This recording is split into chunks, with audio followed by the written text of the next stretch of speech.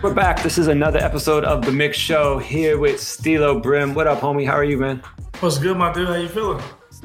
I'm good, man. I'm glad we get to do this because I drink way too much wine. And so, like, yeah, I think that's our problem.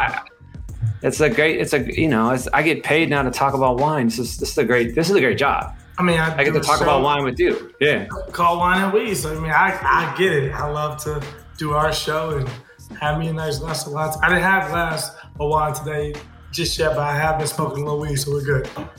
So tell me, how old were you when you first started drinking wine? When I first started drinking wine, actually, wine was the first thing I ever tasted. I was 24 when I had my first drink of alcohol.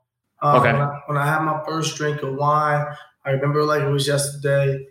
Me and my best friend, Michael B. Jordan, snuck into the NAACP Image Awards. We weren't supposed to be there. I had never had a glass of wine, never had any drink in my life. I think I was like 22. And wanted to fit in, wanted to look around and not look like weirdos who snuck into this party. So we saw it was a free wine bar, and I remember drinking some Chardonnay. At the age of 22, that was my first drink of wine. I hated it. It's fucking disgusting. Yeah, you can't. Chardonnay is that's a bad way to. It's like grandma wine. Like, it is. That's all they had though. It was free, and they had it. And I was like, all right, cool. I love it. When you first started getting into more sophisticated palettes of wine, where you're like, it's almost like when you have to like, you're growing up. I had to get all my sneakers at like Kmart and Sears, and then like I discovered Jordans, and it was like, whoa, this is a different fucking world. Like, yeah.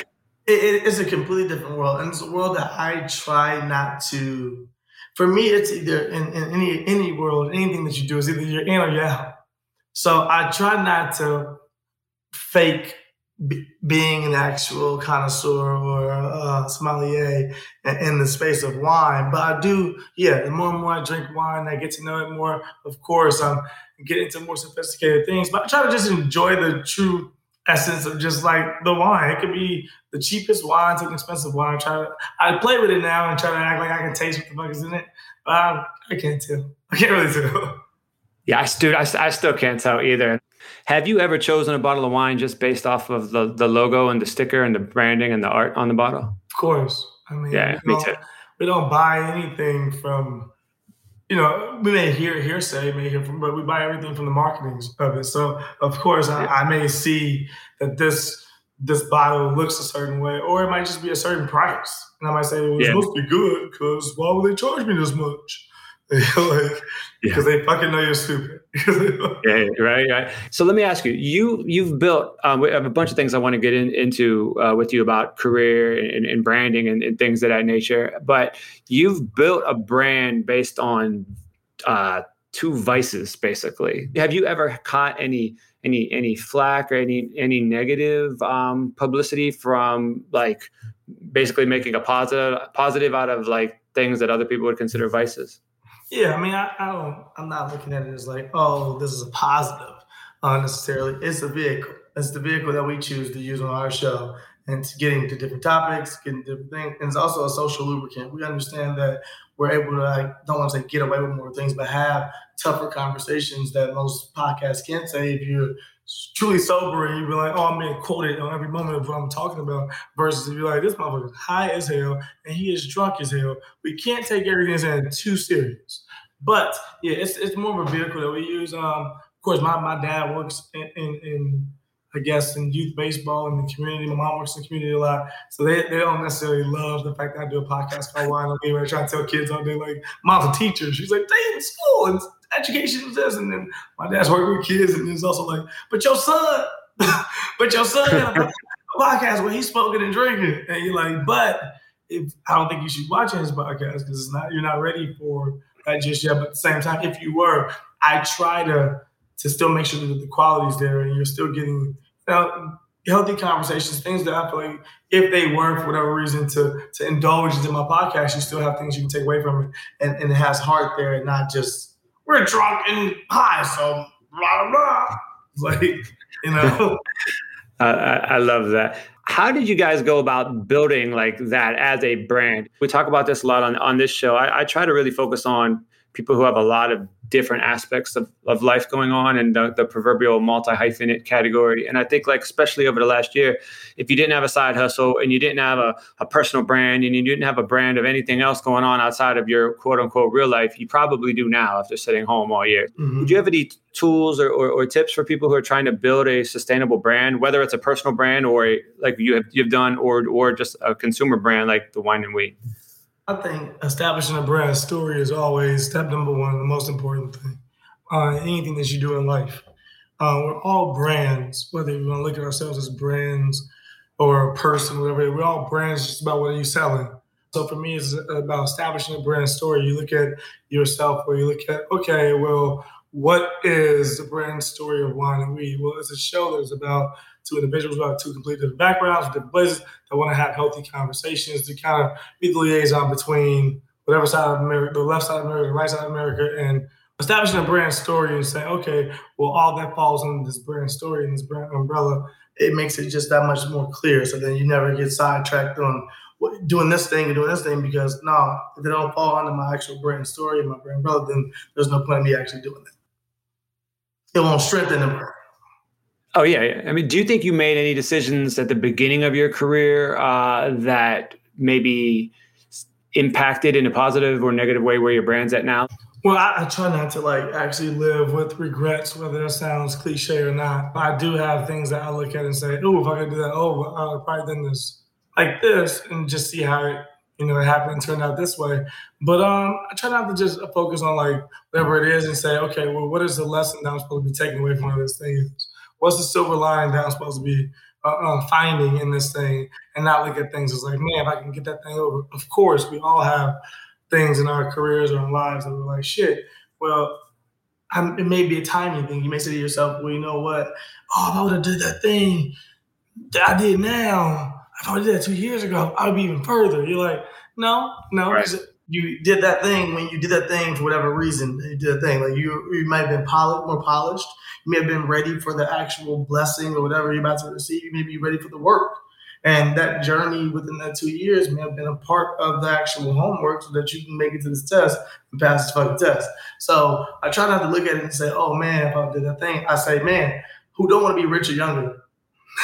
Do more things and shit, travel, of course. But at the same time, my journey is my journey. I think I'm right in that spot I need to be to really still make some things happen. Obviously, you're from Chicago. Mm-hmm. People should know that you got the RSVP hoodie on, the White Sox hat. Let's talk about Chicago hip hop real quick. Yeah. What was your first introduction to just really dope Chicago shit? The aura, the artist going on as aura anymore, R. Kelly. But R. Kelly did raise Chicago in a lot of ways musically.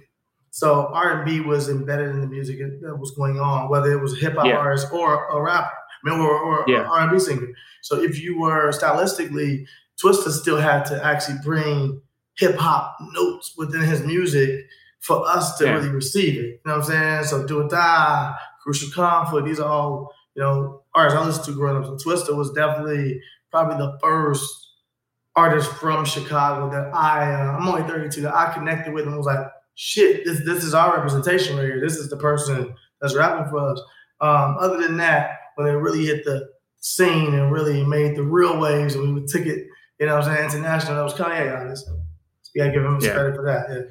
Yeah. Those were soundtracks to my real childhood. Like I listened to Twista records, and I can remember exactly where I was, or what basement party I was at, what the fuck I was doing, or corner store. I remember in my head. So same thing with Kanye. Kanye really did mold and shape a lot of, I'll say, my childhood and high school years within Chicago, and he was dope representation for somebody that truly lived in the hood. I'm from K-Town, I'm from the west side, from a crazy area, but I knew at a young age that I didn't have to necessarily be up the hood, the community. I loved Kanye for that. It's being like the outcast, because people don't realize the outcast is the mass. Yeah. You have a favorite Kanye album? Favorite Kanye album? Ooh. I'm going to be biased and say College Dropout, just because of what it did as far as culturally speaking in Chicago. It was just bigger than rap. So it was just, for me, it was like, whoa, shit, we're a real city. We know we're a real city. We're the third biggest city in America, but somehow, for whatever reason, people look over it and other ways. So it was like, for me, it was like, oh, this is huge. I love the first three. They're all to me classics. 808s to me is a classic for what it did sonically. It wasn't my favorite album, but I do think it was dope as fuck. My Dark Twisted Fantasy is an amazing body of work, probably one of his best albums put together. I'm a Kanye fan. I love Kanye, but I would say probably College Dropout. Nice. I grew up loving the early Common albums, and my favorite Chicago album of all time was probably Common's Resurrection album. I'm a little older than you, and with I Used to Love Her and all that. And I listened to that album repeatedly. I used to be really fat in high school, and I used to go to the gym at 6 a.m. to try to like lose my weight, and I would listen to that album on a treadmill every day for 45 minutes before I went to school. So like to this day, when I put that album on, I get like PTSD of like my clothes like not fitting and like feeling like I'm sweating on a treadmill at like a Bally's, like in a strip mall in the middle of Ohio. I thought you were going to say you use it as an actual workout playlist to this day. Because Nah. I mean, I've occasionally threw it on at a gym, but when I go back and listen to it, it's just like it didn't age really well as an aggressive gym album. It's more of like, now it's like that, I listen to that album all the time still, but it's like I want to actually, now I run back and bought the vinyl. It's a very like Sunday afternoon, put the vinyl on. It's a very much more like daytime, drink some wine. It's like, it's that type of album. If I put that shit in the gym right now, I'd be lifting like 10-pound little weights. Like it's real smooth, way too smooth. See, for me, Common was like, he was older than really my generation listening to, or my age bracket listening to Common. But of course, when introduced to Common, when I was able to actually comprehend and understand and really connect with. Yeah, that's interesting. I think we relate to music a lot of ways through bridges, like you mentioned, like that, because I learned so much, especially, from a DJ mind state too, in general, like you discover so much stuff through bridges. And now I think people are so fortunate because with Spotify and with like going on like Who Sampled and all those websites, like we live in a bridge culture. Like if you listen to 3 songs, like did you just mention, people can easily discover weeks and weeks and weeks and weeks of awesome shit. And I love that. Do you miss the art of discovery, or do you like the fact that everybody has all access to everything? Because we also live in this world where people only want sneakers nobody has, and you live in a world you want the shirt nobody has, and all that shit. But when it comes to music, there's no longer that level of exclusivity. Yeah, I think a part of us and how we were raised, we all kind of, anything, you love it when it's more exclusive. You love it when it's a little more underground and you feel like you the person that's putting people on, or you the person that knows this thing. You know what I'm saying? I was a mutual friend, Miguel, when I first met Miguel, I talked to Miguel, I was in MySpace days, and pretty much his whole first album was already on MySpace. It was on his playlist that he had on, and I remember like getting him to come in and meet. For me, I was like, man, this dude's dope. This dude's dope. People just sleep on this guy. This guy is dope. People are sleeping on this guy. His kid needs more exposure, blah, blah, blah. And then that person blows up and you're like, see? But you're also like, damn, now you're just stuck. So how did you go from being like I assume maybe you were in Miguel's top 8 on MySpace to going to have the whole MTV thing and all that? How did all those like lines cross? I was working on another album of artists. I was working at A&R and just helping put their project together. And I met Drama from Fantasy Factory and Young and Reckless, Rob's cousin. Met him and he wanted to start a publishing production company. And I was like, I can help you with this and put this stuff together. I know how to songwriters and producers, help you, kind of grow your little catalog, your producing. And he was, a managing producer, so to speak. And he was like, yeah, please help me with this. And then Rob just came to the studio like twice and I was just being myself. Crazy energy in the studio, also always motivate, making people, always just working with whoever it is and just always providing some good energy. And I think Rob was just like, this dude's funny and crazy. And he was like, yo, can I holler at you? And I didn't know him from a hole in the wall. And he was like, hey, we should do a show together. And I was like, yeah. Oh, yeah, cool, bro. Good talk. Like, Hollywood bullshit. And that was really, really the only time we really spoke. He told me what the show was going to be about. I told him, oh, okay, cool. Didn't have his number or anything. He calls me 3 months later and was like, hey, this is Rob. Wait, first of all, Rob, if you know Rob, and if you don't know Rob, I'll give you guys a little insight. He was like, that show, though, that I mentioned to you, we started tomorrow at 10 a.m. Can you be there? I've never been on television. Not even in my. It wasn't when I moved to LA. It wasn't in my interest. I was so wholeheartedly feeling like A&R is gonna take me into owning a label one day. Like I want to, this is my passion. This is what the fuck I want to do. And now somebody's telling me, hey, come and do this TV show with me. And I don't know, something just in me was like, well, I can be there. I'll be there at 10 a.m. And I went and we knocked it out. Do you think that be here tomorrow at 10 a.m. thing was a test? Because he obviously knew about the show before that night, to call you. But I feel like a lot of times you hear a lot of these origin stories, like, if you will, of people who are like, their dream job. I see even a lot like in the tech industry, that people are just like, oh, like I really wanted to work for Uber. They called me and said, oh, we have an internship starting tomorrow, but you live in Kansas, and you just lie and be like, no problem, I'll be there 9 a.m. no problem, and then you just like fucking somehow get from Kansas from Target and you get there, yeah. And so you wonder, like, do you think that was a test? Because you obviously passed it. I love the question. Part of me wants to believe that it was, and that he was really this fucking strategic and just. I know where you're going with this. You're about to say no. But the other part of me was like, there wasn't like if I got there and walked around, there was another black dude that looked like me on set that was waiting on his call. I'd be like, it was a test. It was like the backup Steelo. It was like, no, for me it was that I knew I was close enough. But at the same time, if I wasn't there, if I wasn't ready, if I didn't deliver, who knows? I mean, they would have had to figure something out. The show was picked up. They already got a green light for actually shooting it. So they had to figure something out. And those dudes were funny. I mean, the first day, Jeff Tremaine, who is the executive producer and co-creator of Jackass, who's also an EP on Ridiculous. First day, I don't know you. I'm scared. It's my first day being on television. That dude's walking around, oh, fuck this up. Just like, that's the first thing he says to me. I'm like, what the fuck is going on? Also, if you know Jeff, that's just a joke that Jeff says to everybody. But I don't know. This is my first day. I am petrified. And Rob had went really hard in telling them, like, this is the guy, which I don't know why he did that and bet on me that hard, but it worked out. That's awesome. Let's talk about consistency. You guys have been on for, the show's been on 10 years? The show has now been, 10 years. Crazy, which is 20 seasons, but 10 years, which is a lot of fucking work for you. So congratulations to that. What lessons would you be able to give to our audience about consistency? For us, it's been consistency. And I think with the consistency and time on all of us, if you want to do more things, it's about also efficiency as well. Our first season, we started off filming at 6 a.m. We were done by 6 p.m. And that was industry normal, industry standard. People were like, oh, 12 hour day, that's cool, you shot, that's cool. And now we film 6 episodes a day, and we start at 10 a.m. We might be done by 2. And oh, wow. That's with all 6 episodes of us being like, take care, have a good day. So efficiency was big in that as well. And just for us, being smart enough to say, okay, well, this is becoming the bread and butter of the network somewhat. Let's pump out more. Let's give, I guess the viewership what they want. We are consistent because we do have actual chemistry and camaraderie on the show. Like, it is fun. It is still fun. I think the day that it stops being fun, we'll all look at it. It's kind of hard with being able to do 6 in a day and really quick to walk away. But at the same time, I think the day that we are not having fun anymore and we can't stand each other will probably be the day that we say, hey guys, we did it.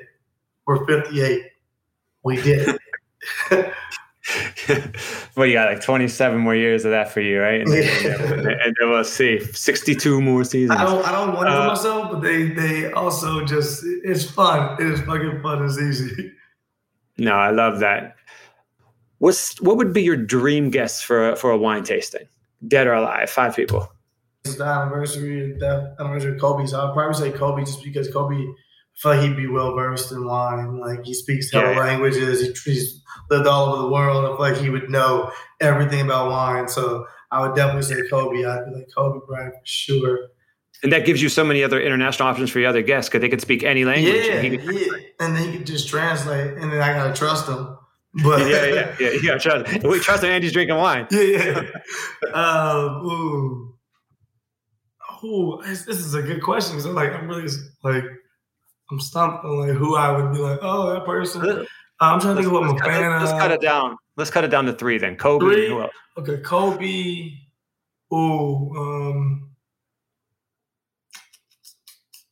If we're gonna keep it smooth, then I would say Kobe, Sade. Ooh. Because I just feel like it goes. I feel like Sade just goes with one. So it's just she's supposed to be there. People with 4-letter names too. That's nice. I need one more. Pele. I'm like Seal. Yeah, so I'm not Seal. No, I'm so, Mick is good. Mick. Let me get one more. And I would say Dave Chappelle. I'll go with Dave. Dave. I'll go with Dave just because I know if nothing else, comedic relief is gonna be a good time. We're gonna all have fun, talk some shit, talk about the world, and get into some stuff. So I'll go with that 4 right there. I like that. If you ask this question to 90% of people on a podcast or an interview, they'd be like, Jesus, Obama, Oprah. It's obviously all great choices. By all great choices for dinner. Yeah, for dinner. Because you got that. But we're saying strictly wine tasting. I gotta have the right. You know what I'm saying? I don't want Jesus looking over me, being like, "Yo, fam, you know what I'm saying? You gave me the wine. You just turned that water into wine. Now you're tripping on me for drinking it. I don't need that pressure on me." Jesus come in with like 2 bottles of like Dasani, like, yo, it just turns it into wine like right there. Take them up and just be like and that's how my podcast gets canceled. Cool. Yo, all right, man. Well, I mean, as we get close to wrapping up here, what else can you tell us exciting about your next season of Wine and Weed? Anything you want to share? Like, what else can we look forward to from you this year? Wine and Weed is going to be an amazing season.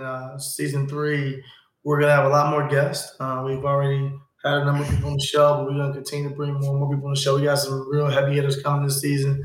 Finally started to run the show as a real show. My friends were tired of me just texting them saying, come on my show. So now we're getting getting the real engine behind it. But really exciting. We got some stuff coming up with Black History Month. We got a lot of events. So what we're going to be doing Wine and Weed more is obviously COVID friendly, making sure we taking our precautions, but at the same time doing little events that we know can just bring more eyes on the podcast, not necessarily through the podcast. But got some cool stuff planned.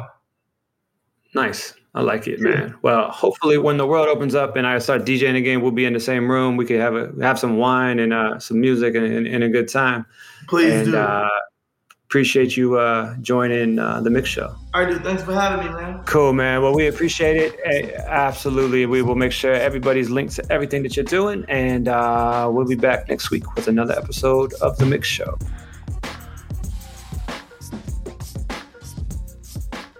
That was it for another episode of The Mix Show. Thank you so much for tuning in. Please rate and subscribe to The Mix Show wherever you like to listen, and make sure to follow on Instagram @Mick and on Twitter @IamMick.